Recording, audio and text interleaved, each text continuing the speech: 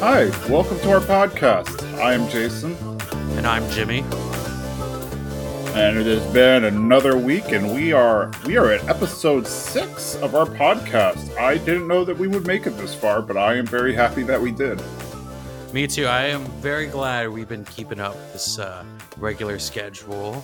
It's been over a month now. Very exciting.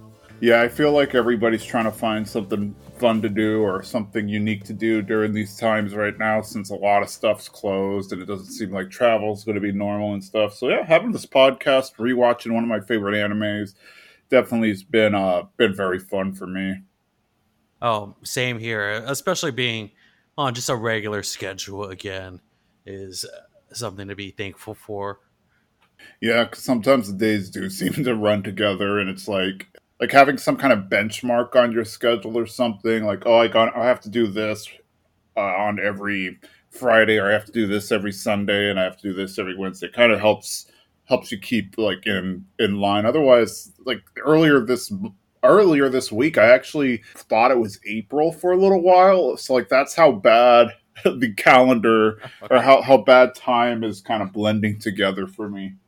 I've never forgotten the month. I have, though, thought I've been in different days of the Yeah, week. that happens too. And then when the weekend hits, like it just seems like, especially like me having to work from home and stuff, there's no differentiator between weekend and weekday. So it gets really crazy. But no, I love having this podcast. It was a little hot in San Francisco this weekend, but we managed to go to the park, the dog and I, so that was pretty fun. It's been a little muggy over here. We've been getting the off and on rain here in Texas, so I've been trying to enjoy it as much as I can. Cool. Yeah, I hear it's starting to things are starting to normalize in Texas a little bit, or in Austin anyway. I don't know about the whole state. Austin's kind of its own world. To those of you out there who have never been to Austin or Texas, Austin is kind of like its own little oasis in the middle of Texas. It kind of follows its own logic and rules as much as it can. I mean, obviously they can't override state legislation, but when it comes to they're kind of like their own beast. Yeah, I guess a little oasis from everything else. Yeah, I kind of so there are days when I definitely miss living there and hanging out and stuff. I do enjoy being here and kind of the new stuff here, and it's been almost 3 years, but it's been pretty fun overall. But I there's Austin's always gonna have a special place in my heart, especially all the great food. Oh yeah, you can't beat the food here, the barbecue, and every crazy fusion restaurant that wants to pop up over here. Can't beat that. Yeah, I've always said that the worst barbecue in Texas or the worst barbecue in Austin's better than anything we have here in the Bay Area, and I stand by that Uh, statement. I'll stand by it with you. We are going to jump into this episode, and like fair warning, this is probably the heaviest episode, if not one of the heaviest, that Full Metal Alchemist has to offer. But it is actually very crucial, as you know, it's kind of the linchpin that starts moving things forward and starts driving certain people's motivations and whatnot. So, yeah, without further ado, let's just jump right into it. So, episode 10, Separate Destinations. So, it kind of starts with this flashback at the beginning around Ishvalan War, and we see Mustang and a variety of other alchemists there, as well as foot soldiers, doing their soldier duty, unfortunately, being that they are killing other people and whatnot. And we're seeing the alchemists use their ability. In particular, we are seeing Mustang using his flame alchemy, but there's almost a reluctance to it when he's using it. Like his hands are shaking and stuff, so he's kind of in that just following orders stance, but he clearly disagrees with it. Then it kind of goes over to a voiceover of Mustang saying that he'll do anything he can to protect the people he loves, and then they'll protect the people they love, and they'll protect the people they love. Then Hughes kind of admits, like, oh, that sounds like a pyramid scheme, and he's like, well, it's not. But then Hughes says, no, it's not necessarily a bad thing, but you need to get to the top of the pyramid in order to start that. So he needs to become the Führer of the nation, and then he could start with his whole plan.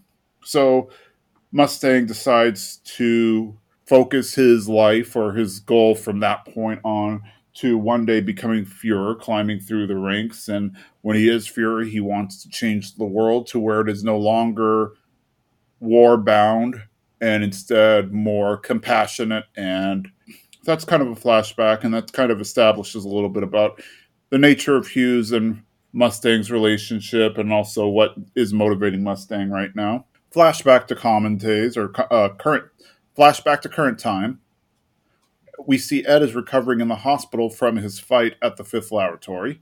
He's just about patched up. He's speaking with Hughes and Armstrong, giving him all the information he can about the people who attacked the lab and who burnt it down to the ground. He points out the two people with the Ouroboros tattoos, so the homunculi, lust and envy, as we know them. And Fuhrer Bradley stops by. He seems pretty supportive. It was a surprise drop in, but he also is aware of their investigation into the lab and into the Philosopher's Stone, all of that stuff. So Mustang kind of warns them to stop digging too deep, or they'll find something they don't want to find. It didn't come across as like a violent threat, like he would do something to them, as much as they might upset somebody and it might hurt them or something to that effect. Ed and Al decide they'll head to Dublith in order to visit with their former alchemy teacher and learn more about the Philosopher's Stone, see if the alchemy teacher knows anything. En route, they would have to cross a town called Rush Valley, and this is really like a mecca for automail, so naturally Winry wants to join them so that they can stop by and see what they can find around there. So the three of them head off to the train. Meanwhile, Hughes is investigating stuff, and he is looking into the current Letoist riot in Real. This is to recap where Father Cornello was doing his bidding, and he ultimately wound up scamming people with his religion. So apparently that resulted in a kind of uprising, not nearly the same scale as Ishval, but definitely very bloody. So when he's investigating it, he starts looking into other attacks throughout the history of the country of Amestris and realizes that there is something terrible going on in senior leadership. At that point, Lust comes out of the shadows and attacks Hughes.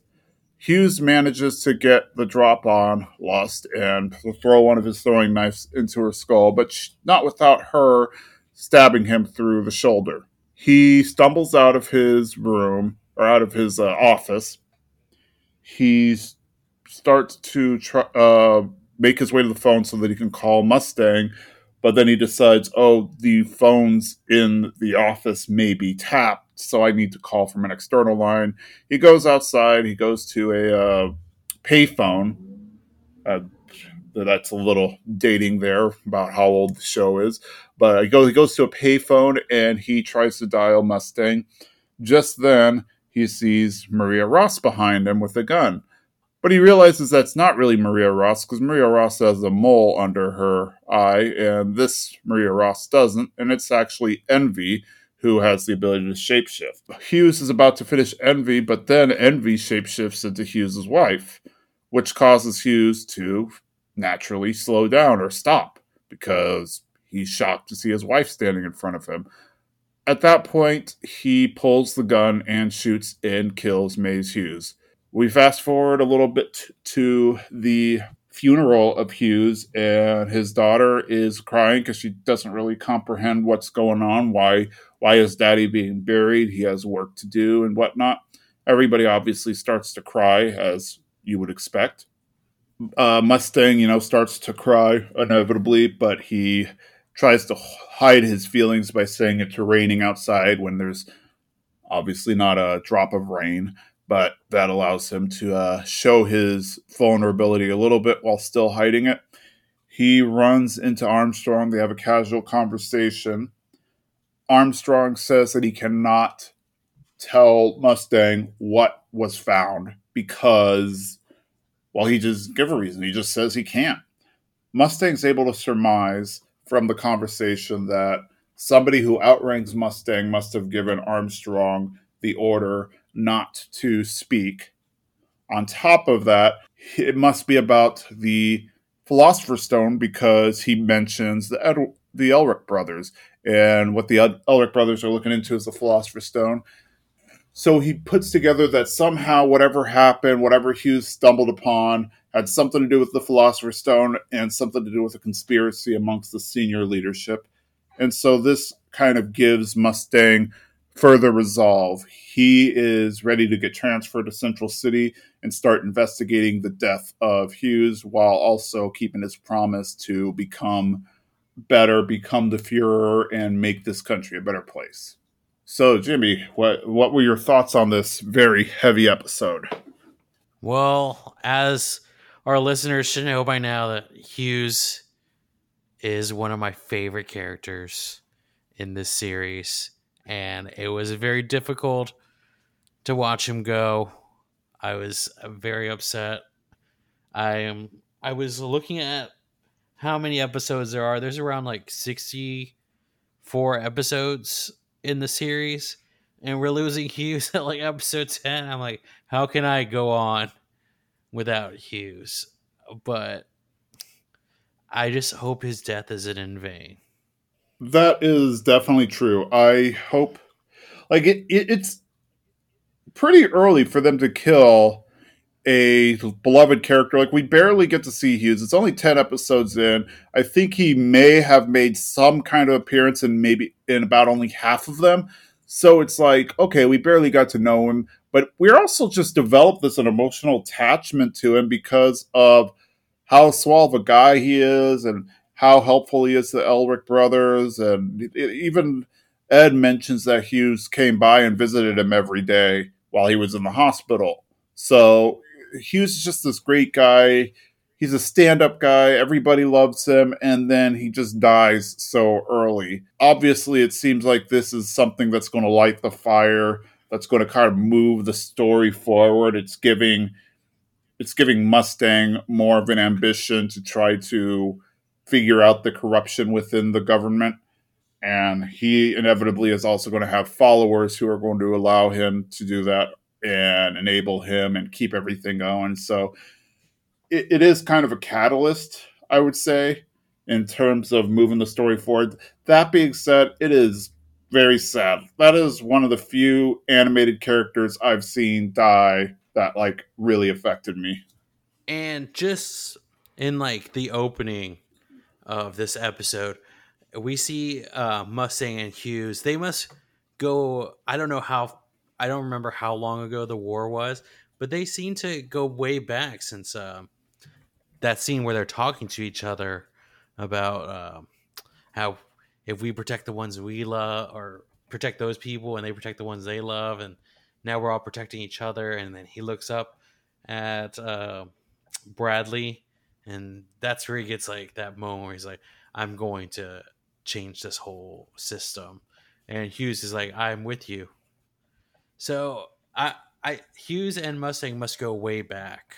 I can't remember if they say it specifically in the anime, but it's kind of implied that they go back to when both of them started in the military. And it seems like Hughes outranks Mustang. So at some point, I'd like to think that Hughes was maybe a mentor to Mustang because at the end, they mentioned that Hughes was posthumously awarded the title of Brigadier General, which is one of the top titles that we find in this ranking. And so for him to get that, he must have already been pretty high up. He was already working in Central. So I kind of feel like Hughes may have even been a mentor to Mustang. As Mustang just started entering the army as a state alchemist and trying to help him navigate through the city or navigate through the politics of it all and how to make things work and whatnot. Yeah, I just it seems like they started on a like together, and maybe they went on separate paths because Mustang is more. of a fighter, I guess, because he's an alchemist and Hughes isn't an alchemist, from what I remember.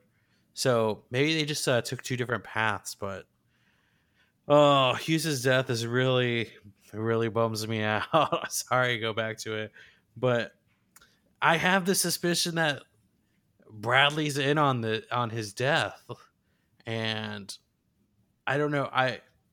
We've only seen one person shapeshift, if that's remember. Like Envy is the only one we've seen take on a different form. Is that correct? Yeah, he has the ability to shapeshift, as we've seen in a few other episodes. So I'm wondering if, I don't know, Envy shapeshift as Bradley in that one scene where he talks to them in the hospital room.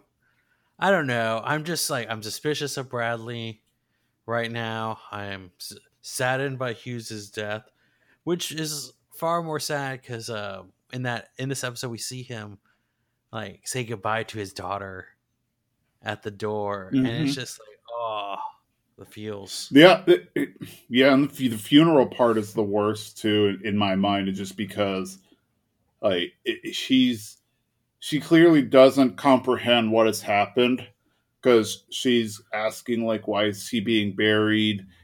He has work to do. Then she starts crying, why are they burying him? Like, she doesn't comprehend that he's gone for good, and she's still like really young. She's only 3 too, so she has to grow up without a dad who is on top of that murdered, because everybody knows that's what happened. Now, granted, I don't know if they've revealed that to the daughter yet, but it's clear that the wife knows that that's how he was killed. Like, he was found bloodied, shot in a phone booth. That's clearly a murder right there. So it's just that whole scene and people crying at the funeral and just putting them to rest. Like, this is definitely one of the heavier moments in the series.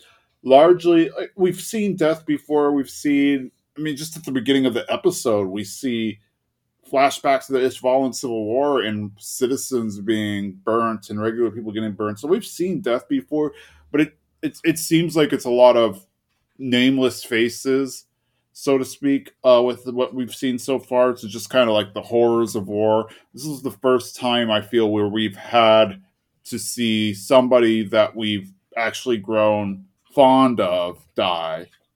Yeah, and it seems like, oh, we shouldn't have gotten attached to this character, but he is the heart. Like he, no matter what's going on, he seems to have just the like this optimistic outlook on how things are gonna be. And yeah, it's just uh Man, it is a very hard episode. I just always, I mean, I've seen this a billion times and it still hits. I always say that this is one of the most tragic deaths in the series. Granted, there are plenty of them, but I would definitely put this in like the top 3, if not the top most tragic death. It always hits me, and just the fact that the Elrics aren't even in town when it happens. So at some point they have to find out. So seeing where that happens, or I just knowing that that is coming down the pipeline and seeing how they are going to deal with it, because they're going to blame themselves, because obviously Mustang, or not Mustang, sorry, Hughes was killed for investigating. Like, one of the last thing conversations they had with Hughes prior to them boarding the train was talking about, oh, we need to investigate this whole thing. We need to investigate, figure out who these people are who attacked the Philosopher's Stone, what happened, or not, uh, who the people are who created the Philosopher's Stone, where the researchers are, why was the lab blown up, why is the lab off the record, all of that fun stuff.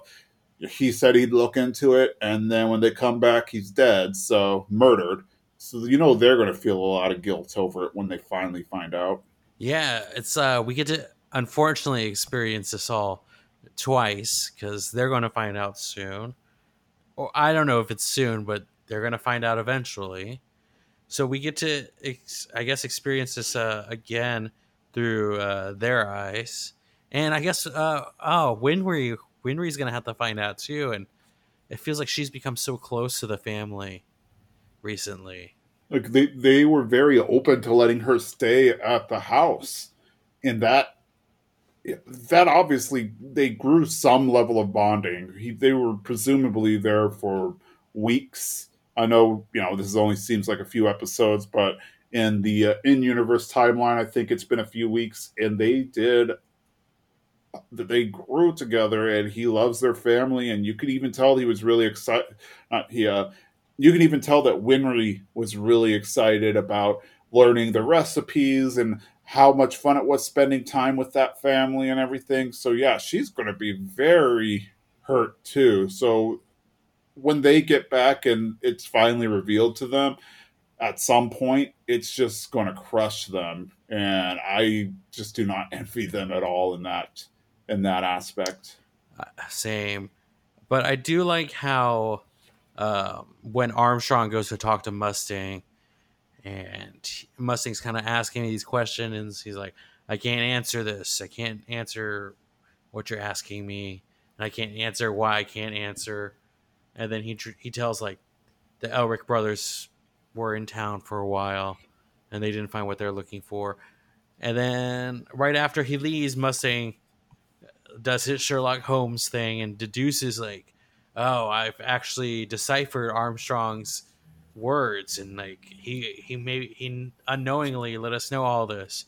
But I wonder if Armstrong also knows that people can't be trusted, and he's like secretly letting Mustang know kind of all the information without outright saying it.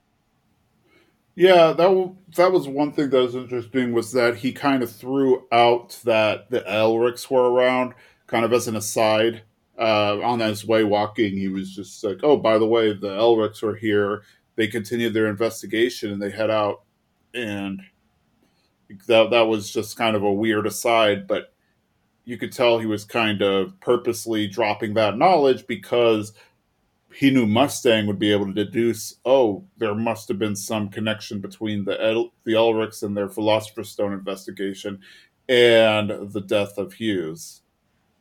I'm ready for some revenge. I don't know how we're gonna get it because Hughes threw a dagger in Lust's forehead, and she's like alive still. So Mhm. I don't know how we're gonna get rid of these guys, but I'm ready to find out. Yeah, this was definitely a episode that has me ready to see where things are going to go. It is definitely established that there is something afoot going on in the senior leadership in this country, not just a secret conspiracy group or an off group. It seems like it is somebody who is actually in power who is causing all of this, which is even scarier because then it makes you wonder, okay, well, what are the role of these state alchemists? Like, why do the government want state alchemists if they are doing all of this underground stuff, such as attaching people's souls to armor, creating philosopher's stones out of prisoners, all of that stuff, and then now killing one of their own just to keep things covered up. So, yeah, I do want to see somebody get their comeuppance, but I also want to see where this goes, how everything gets unraveled, what we learn, and how it ties into the greater story. Because we still have like 50 some odd episodes left. So, Yeah, I'm ready for what's next. I hope this doesn't derail the brothers when they find out. I just hope. I don't know. I hope more action, more stuff. If Armstrong dies, I'm attaching myself to Armstrong now. My love for Hughes is gonna go straight to Armstrong. If Armstrong goes, I'm out. I don't know what else. yeah, hopefully we get to hold on to him because he is definitely the nice guy to the very fun comic relief yet giant with the heart of gold type of character. So we can move on. It's just to episode 11, Miracle at Rush Valley. So in this episode, we're catching up with what the Elrics are up to, Elrics plus Winry. They arrive in Rush Valley as I mentioned, it was a mecca of automail. So it's just a lot of automail mechanics, automail generators or creators, manufacturers, and also a lot of people in the city have automail, which is a very interesting thing that just in this world, automail is super commonplace. Now, while they are being admired, or Ed's being admired for his arm, they get robbed by a girl named Panina. I keep wanting to call her Panini, but I think it's Panina. She robs Edward of his pocket watch that he got when he became a state alchemist. So it's almost like a badge for a state alchemist. So having that stolen is not a good thing. Somebody in the village mentions, "Oh, it must be Panina because she's known for robbing or pickpocketing people who come to the village." And so they make chase to where she is. They mention, "Oh, she lives over by Master Dominic's house, and he lives out on the outskirts of town." So they head out there. They are able to run into Panina, and full on alchemist battle takes place as they try to capture her. She winds up escaping though, because lo and behold, two of her legs, or both of her legs rather, they are automail. One has a blade kind of attached to it that was able to cut through the bars that they created to lock her in, whereas the other one has a 1.5 inch cannon, I believe they said, which she was able to fire at the brothers to kind of evade them. Winry winds up catching them, though, or catching her. They catch her right outside of the LeCoult home, and that is where Dominic lives. He's the patriarch, and he is an automail expert. There's also his son Riddell and Satella, his Riddell's wife. Satella is pregnant, which is going to be important later in this episode. They kind of hang out, they talk. Dominic takes a look at Ed's arm. He's curious about it, and he mentions that it may be a little heavy, and that's why Edward might be so short. Winry wants to be his apprentice so that she can learn to be a automail master just like him, and he denies it. He just doesn't take. He just doesn't take apprentices. Like it's nothing personal. He just doesn't like having an apprentice. A storm hits, and would you know it, Satella goes into labor.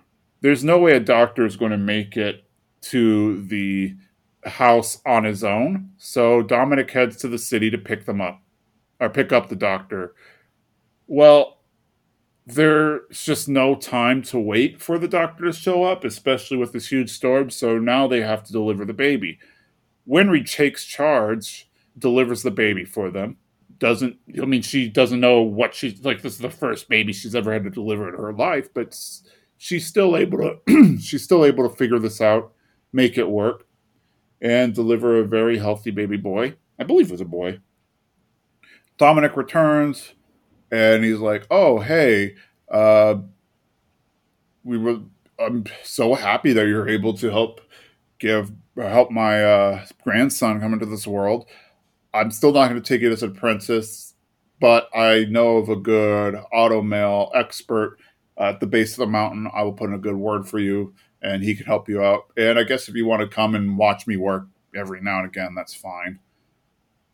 Now, while this is all happening, I should also mention Winry finds Ed's pocket watch, and she realizes that it is welded shut. So, her natural curiosity gets to her, and she wants to pry it open. So she gets a bunch of tools and manages to pry it open, and sees engraved inside, "Don't forget 3 October 11." And she kind of gets sad because she realizes, oh, that's the day that they burned down the house and left. So later in the episode, she confronts Ed about that, and Ed mentions, this pocket watch is one of the last memories that he has of his past life, but also it's like that memory of the promise they made to find a way to restore their bodies. That pocket watch kind of embodies that memory, so that's why it was so important to get it back. It wasn't just the fact that it was essentially his badge as a state alchemist, but because of what it represented to him personally. So Winry decides to stay behind in Rush Valley a little bit while the brothers consider on to Dublith, and that is our episode. This was a great relief from last episode. It was a lot of fun. I enjoyed seeing the characters in kind of out of their element, or at least Ed and Al out of their element, and we see Winry in her natural habitat. Yeah, definitely a good point. They are in their own element, or they're out of their element because they're in this auto mail city. It's a city full of auto mail experts.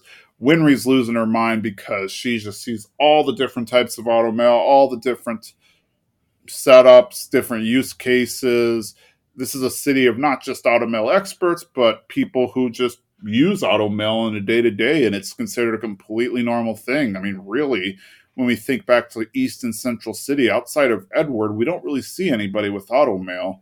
So this is probably not incredibly common. So the fact that she was able to be around it was amazing. And obviously, the brothers didn't care all that much. And Ed definitely wasn't happy when he lost his pocket watch because he thought, well, this was a waste of time. If we never came to this place, this never would have happened, and we'd be well on our way back to Dublith. But it was definitely nice to see an episode that was more Winry focused, more focused on Winry the character and what she brings to the table, more than just being kind of like, oh, that's Edward's love interest or their best friend or anything. Like it gives her her own character.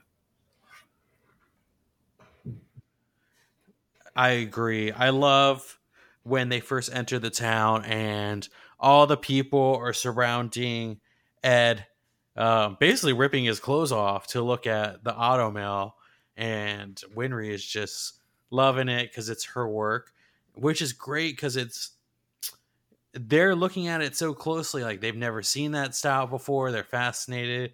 Someone even like they withhold information to get a closer look at Ed's auto mail, and which is just shows how good of a um, I don't know what would you call it, like an auto mail maker Winry is, that people who do this for a living are like fascinated with her work. Yes, yes, that is very true. And then also, it's just the whole she is so good at this, but she still doesn't think she's so good. And the fact that she wants to be with this master so she can learn even more is that was a very interesting juxtaposition to me in the sense that all these experts say, wow, this is a really great work on the automail. But at the same time, she's like, oh, I really need to find an expert to teach me. So she's come a long way with her for her age, but she still has room to grow. It definitely shows the humanity of her. Like I always hate in cartoons or in anime, really in any kind of fiction, when a character has unexplained powers or just unexplained skill and there's no growth. Like this was one of the biggest complaints I had about the recent Mulan movie was that in the original Mulan she had to grow into her skills and she had to learn how to think and how to use her head so she can climb up on to get the arrow from the pole and outwit everything, whereas this Mulan was like a mutant from X-Men or something. Like she was just born with these amazing skills where she can kick a spear into somebody's chest and whatever. I feel like if they just left Winry as, oh, she's a prodigy, she's an expert at automail, I don't know what if it would have hit me the same way as it was. Yes, she is a prodigy, but she still has a ways to learn. She acknowledges it. She wants to get better. I really enjoyed that human aspect of her as well. It was great, and it was especially great seeing Winry fangirl out over. I also wanted to call her Panini. What is it? Panina. Panina. Yes, over Panina's auto mail. And who is like, I'm gonna give you a cannon in one of your legs. Like, I don't understand that, but it was awesome. Was this an like a aftermarket upgrade or something like that?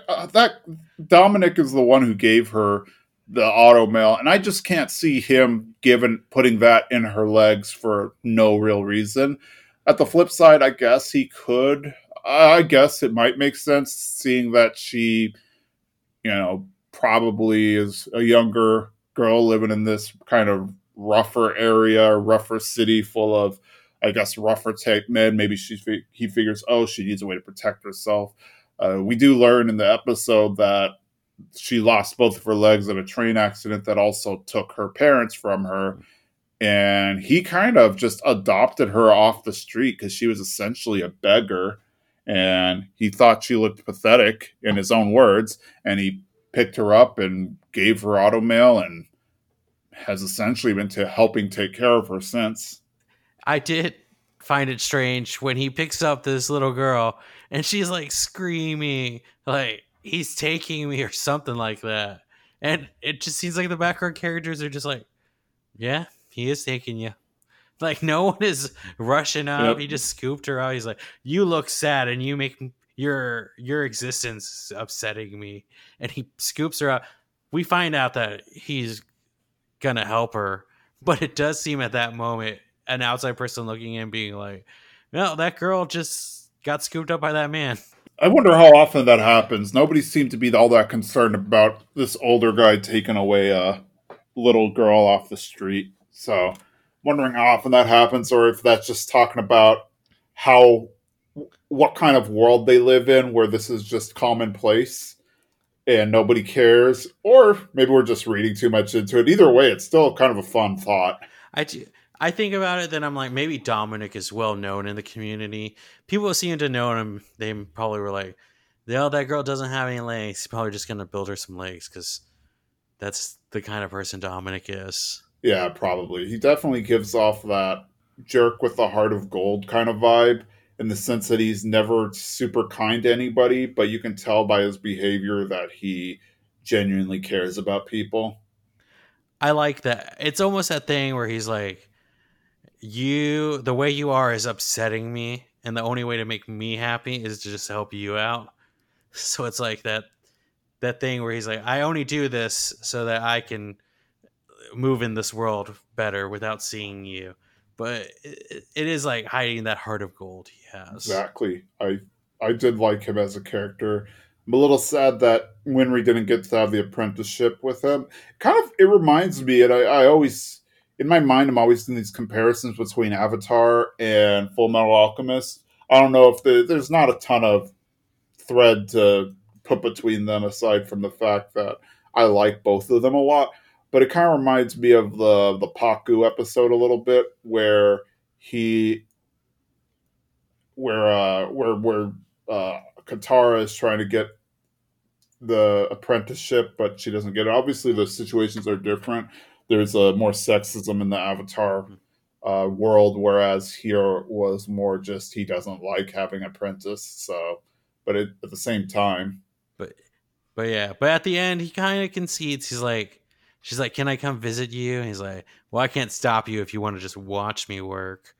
So he kind of is given after Winry delivers his granddaughter, which is like amazing in itself. But he gives in after that slightly.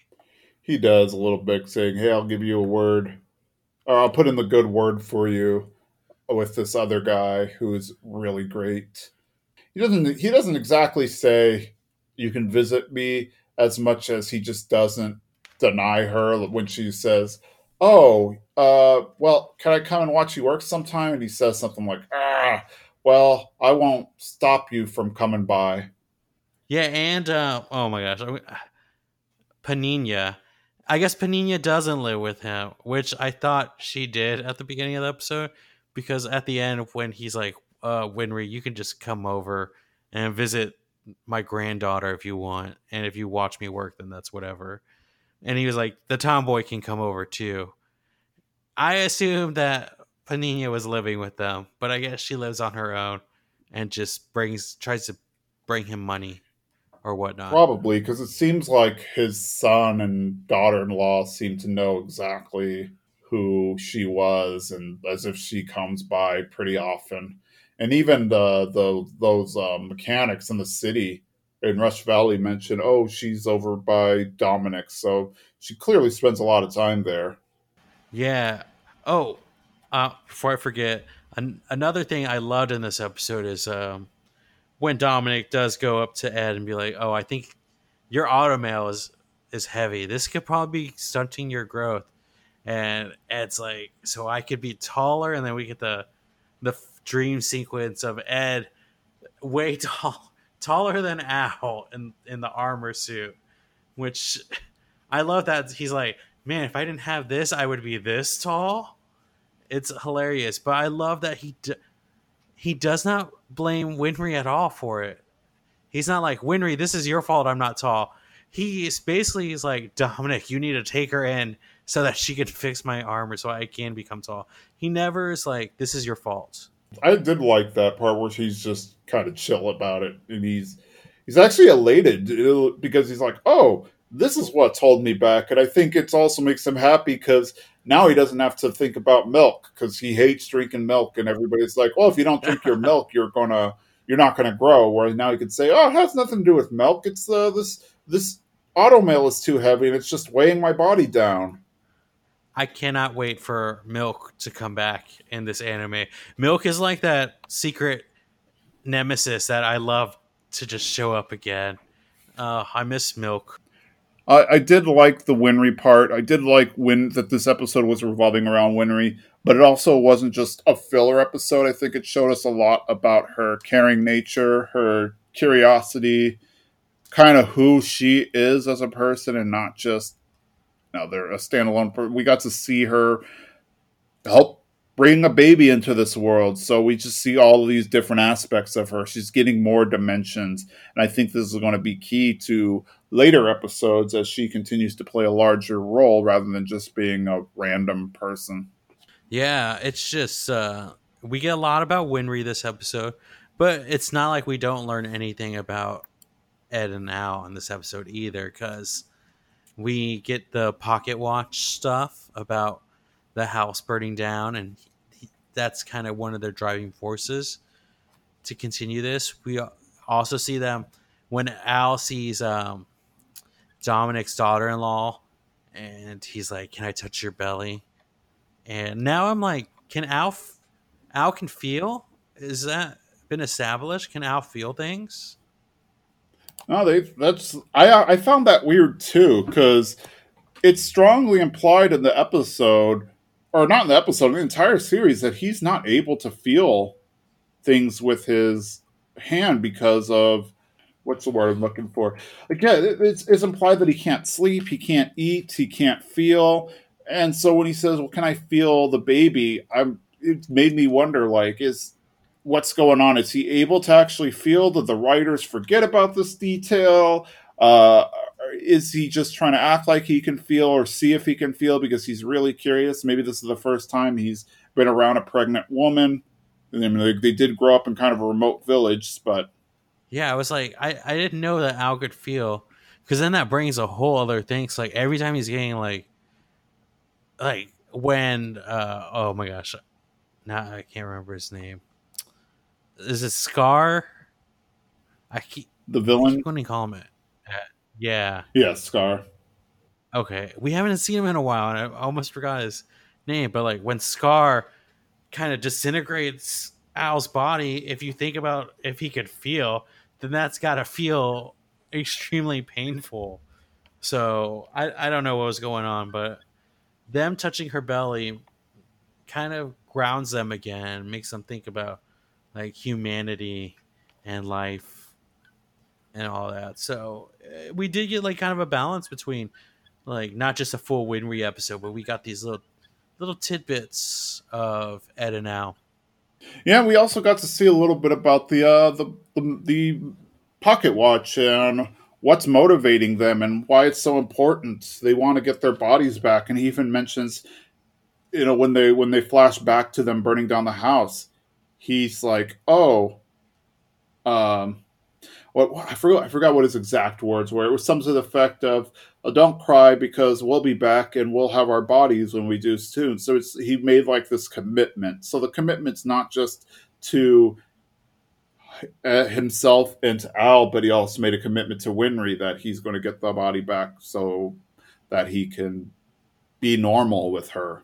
Yeah, I love this episode. I love a Winry side story. So this is a great relief from the episode 10. It's a weird juxtaposition. You go from this episode that's super heavy to an episode that's much lighter. You do actually see this happen a lot in Full Metal Alchemist, as you have parallel stories happening to characters as they're in different parts of the world or different parts of the country. So yeah, it was definitely you get whiplash from that change. Yeah, I think that covers it. Unless you have any other thoughts for the episode. Nope, I'm just excited to see what they're gonna find. I'm excited to see their teacher. I think we finally get to see their teacher.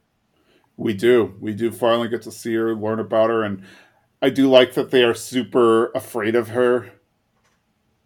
I mean, it's hinted that they are terrified of her, that they worry what will happen when she finds out about them opening the gates and everything. So there's a lot of build up to seeing what this teacher is all about. Cool. Well, I think that is it for this episode. We will catch you next week as we hit up episodes 12 and 13, and that will actually wrap up season 1. So we look forward to you on episode 7 next week. Bye. Bye.